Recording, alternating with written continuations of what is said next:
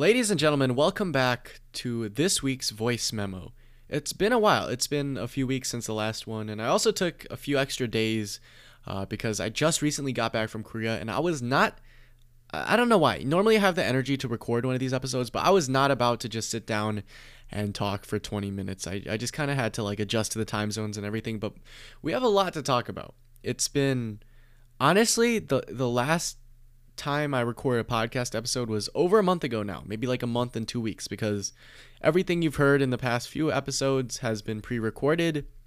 So I guess this is the first podcast episode I've done in a very long time, and it does feel kind of weird.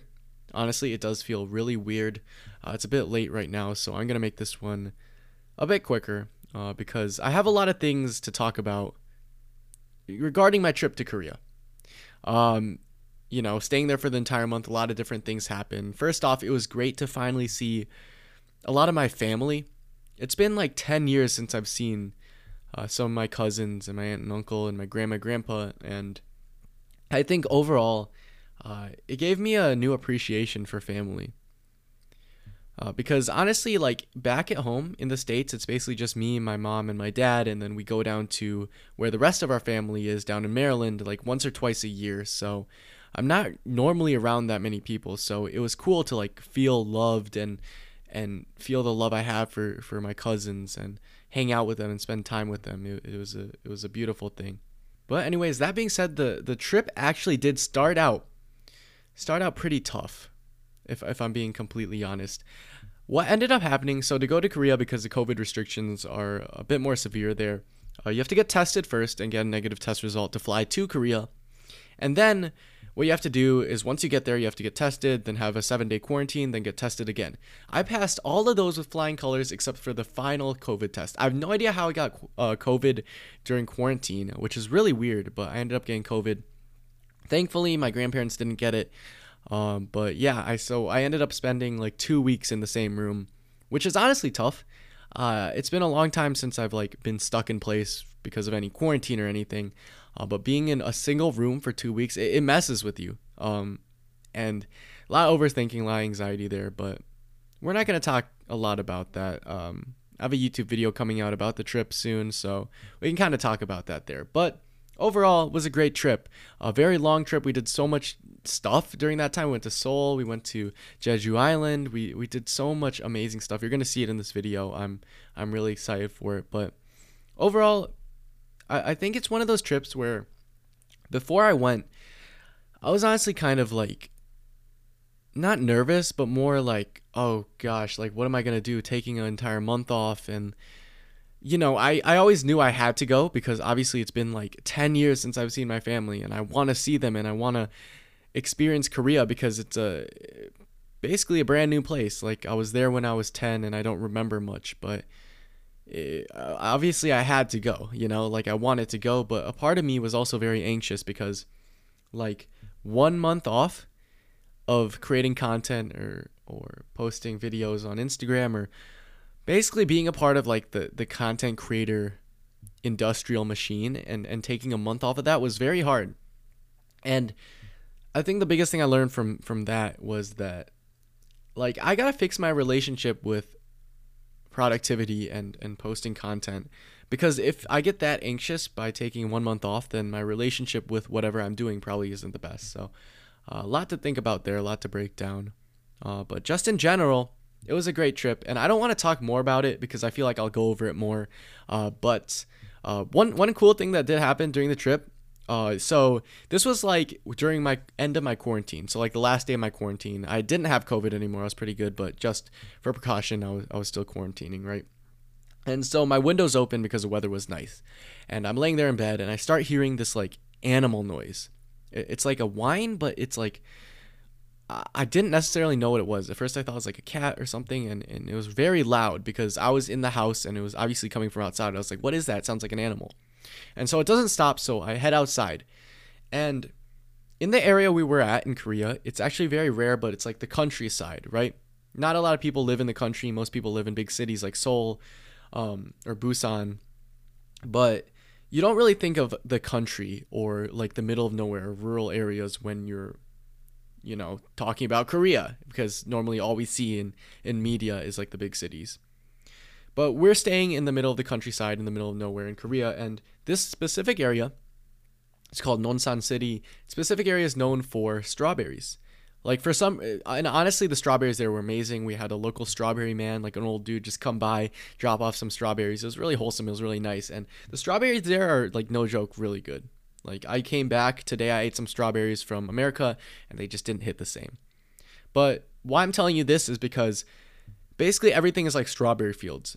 And because of how the sewer systems work, it's kind of just like a ditch, but it's surrounded with concrete. I'm not sure why they do it like this. It's just kind of how it is. And so I walk out a little further. I'm hearing this like whining noise almost. And I walk out. I'm like, where's this coming from? And I see a puppy, a dog that fell into this ditch. Now, unfortunately, or kind of how it is like in the countryside, there are a lot of like stray dogs going around. I mean, these are completely like wild dogs, so I guess they're kind of doing their own thing. But there are a lot of stray dogs around, and what ended up happening is this little puppy. He's a little white puppy. He's so cute. He fell in, and it looks like he's been in this ditch, in this. I don't know what to call it, but like this canal for a while, and there's just like muddy water because it's been raining in this ditch. And I know when you think of ditch, you think of like, oh, why can't he just get out? Because ditches are normally like, grass or whatnot. But it's more of like a ditch where there's concrete on the sides. So it's very hard to get out, right? And this dog's whining, clearly in distress, kind of tired, and he's been there for a while. So I call over everyone. We're getting like, everyone's coming out. And the thing is, in the area we live, it's like all old people. So no one else was coming out. It was just like me and my mom and our family. And I was getting like really stressed because we were like, okay, how do we save this dog? The thing about saving like a completely wild animal is that, like, of course it's not going to like you, even though you're trying to help it, even though it kind of knows like it needs help and it's whining. So because of that, we didn't want to like stress it out more. So we called 911, and maybe like 20 minutes later, it was pretty intense because like the dog like started falling asleep kind of. And I was kind of scared. So I was sitting there. He stopped barking at us for a bit, just like kept waking him up. And eventually the firefighters come, pick him up, put him in a cage, and bring him to the Humane Society Center, I guess, like, is a good equivalent, where they took care of him. Crazy experience, but I mean, that just kind of sums up the area we were living in for the first few days, like in the middle of nowhere. But it was very calming. I got to see some really cool sunsets, and we got to save a puppy, which was really fun. So after that, we went on our journeys. We went to Jeju Island and everything. Like I said, not going to go too much in depth about that. You'll see it in the videos. But what I do want to go over for the back half of this episode of the podcast is I want to head on Instagram, and I asked you guys to submit some questions, because today we're doing another vulnerable Q&A. Now, I like doing Q&As because they're, honestly, they're easy content. It's fun to talk about whatever questions you guys have. And I don't know, it's cool because you guys get to hear kind of what's on my mind and what you're actually interested in. And we did one a while ago, but we're going to do one again here. And I'm just like, okay, I'm just pulling up the Instagram story here. I'm going to try not to edit this episode. I try to keep them pretty unedited because that's how the voice memos are, right? It's just a friendly chat. So let's go over some of these questions. Thank you if you submitted a question at Weekly Voice Memos on Instagram. We're very close to 1,000 followers. Please follow us. Anyways, back on the responses. First question. Let's go through here. First question from Jellyfish Pop 1734. How do you deal with small things that make you panic way more than they should? Panic attacks, the best.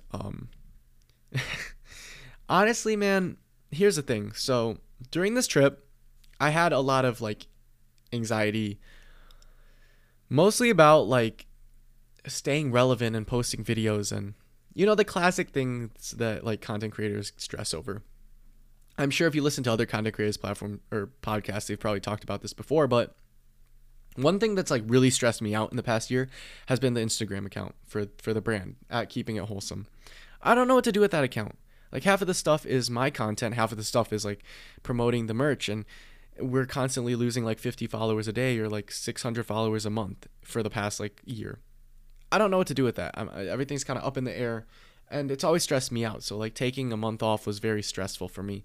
And it's hard on my mental health, you know. And one of the nights when we were staying in the hotel in Seoul, I woke up at like 4 a.m.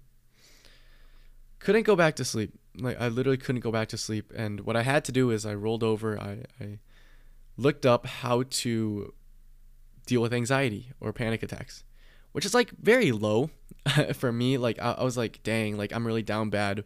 But it shouldn't make you feel that way if you have to look up videos. I mean, one of my best YouTube videos is a video to watch when you're sad. Like, you know, it helps. And so I came across this video by Dr. K, or like the Healthy Gamer GG. If you don't know him, he's like a Twitch streamer that kind of deals more with mental health and mental health of creators. Really great guy. And he had this breathing technique. So I guess we can talk about this breathing technique because it actually helps. Let me see if I know it. Yeah, so basically, this is going to sound so weird. I'm like showing you guys how to breathe, but okay, sorry, just trying to get it right. So basically, if you're feeling anxious, you want to lay down, right? And the way you breathe is you breathe in sharply, so, and then you breathe out very fast and hard through your mouth. So now it sounds really dumb, admittedly, but just breathe in fast through your nose and breathe out fast through your mouth. And I don't know why, but that actually genuinely helped me. Didn't really help me go back to sleep, or didn't help me that much long term, but I think that's like a good tool you can use, is like a breathing technique, right? And it's cool because it's actually something you can do, right? And, you know, for the rest of the trip, I had a lot of anxiety, but I realized like I'm the least anxious when I'm moving. Like when we're traveling, we're driving here, we're doing this today, we're doing this today. I don't have time to really sit down and kind of fester in my own anxiousness or thoughts. And I find that helps. So maybe just trying to go out and leave your room. You know, just leave your room. Leave the place that you're feeling anxious in. Leave your house. Just go for a walk. Do something where you're moving and just thinking about what you're doing. And I find that that's a temporary solution as well.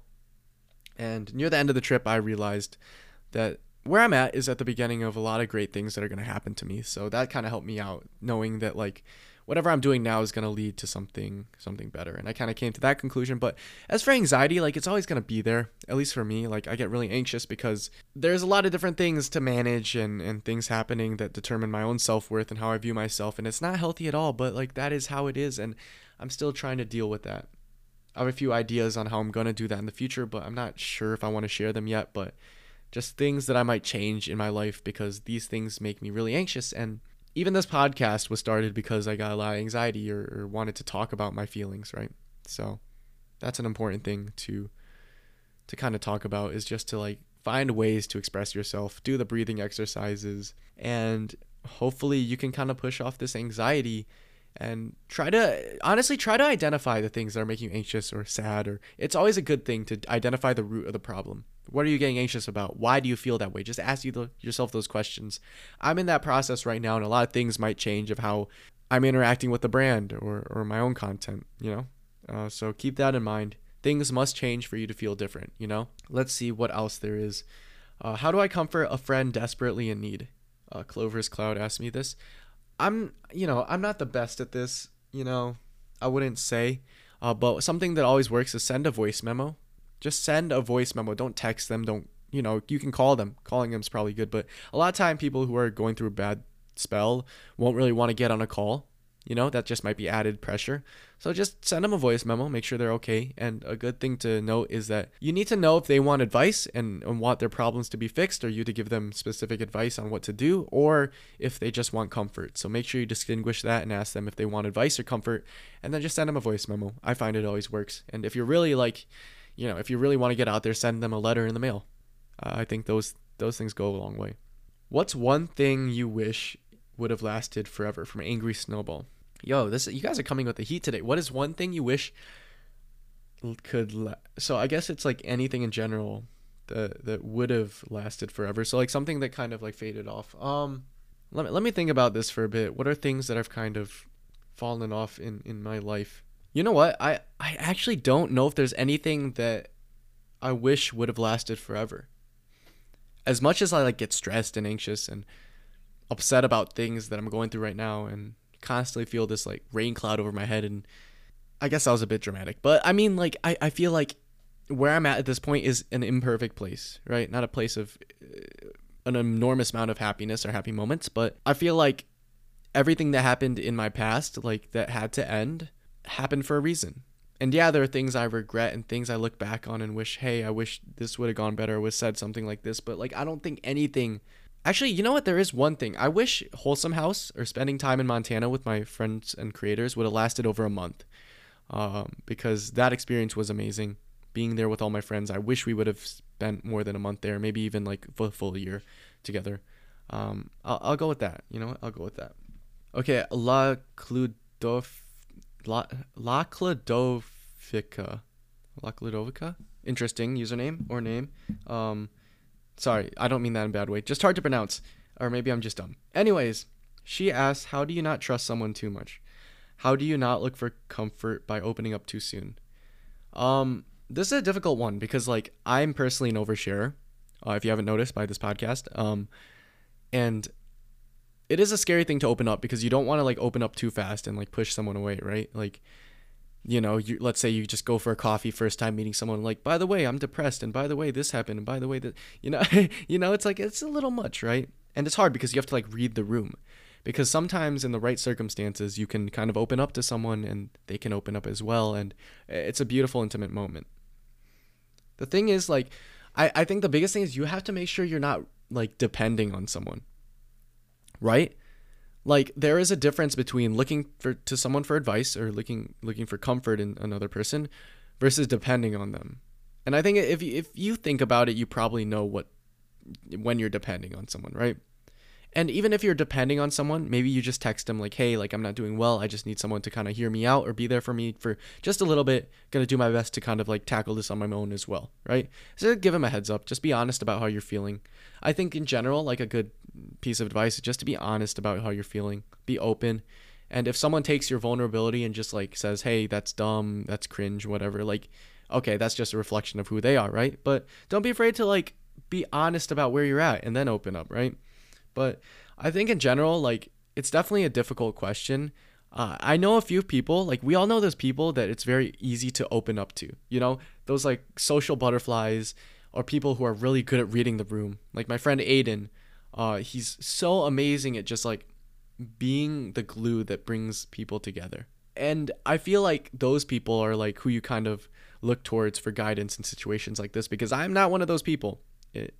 You know, but I think the best piece of advice I would give you is to, like, just read the room and also make sure, like, everything is clear in this relationship or situation. Like, hey, I might have to rely on you for a bit, but I'm working on myself. And just in general, just to zoom out and know where you're at emotionally, and if you're dumping too much on this person, you'll probably be able to tell, right? And you know, most relationships will eventually have to be give and take. So just keep those things in mind. And I think it's pretty easy to tell right away if you're being honest with yourself, like, kind of where you're at. And, you know, if you find yourself, like, being super, super, super dependent on someone, and it's okay to be honest with yourself and say that. Like, there have been times in my life where I've been very dependent on the people around me. You could even consider, like, maybe going to a therapist, you know? And their advice that they would give you is probably very, very good. And just in general, that's kind of like what therapists are for, right? So, you know, when we're going through these mental things, it's important to be also, like, responsible about, like, who's giving you good advice and whose advice to take, and just to look out for yourself and know that professional advice is sometimes, like, miles beyond what you could get, you know? Just a few thoughts. All right, one sec, guys. I gotta take my dog out. I'll be right back. All right, guys, but I just got back from taking my dog out. He's getting a little older, so he has to, like, pee in the middle of the night sometimes, which is kind of sad. But yeah, I mean, that's basically it for this episode. I was going to answer another question, but I'm getting a bit tired now, maybe because I took my dog out. But anyways, I appreciate you guys for listening. Thanks for supporting the podcast this far. Sorry for missing a week, but I was thinking about it, and I didn't want to pre-record, like, another episode in a row. You know, I'd rather just kind of come back from my trip and been in the present moment and kind of shared what I was thinking there. What's so cool is, like, when I look at the podcast viewership, there's, like, a baseline of people who always come back. And there's a group of you guys that, like, continues to come back to support, which is the coolest thing ever. Seeing that is incredible. Like, of course, in the beginning, like there were a lot more people listening to the podcast, but that hasn't weaned off. Is that the right word? That hasn't like decreased in size that much. And it's not a large number of people, but the people that do listen to this, like, you guys mean a lot to me. Thanks for hearing me out and being the audience for this therapy session. Yeah, it's been a while since I recorded one of these, but feels good to be back. Love you guys, and as always, keep it wholesome. I'll see you next week.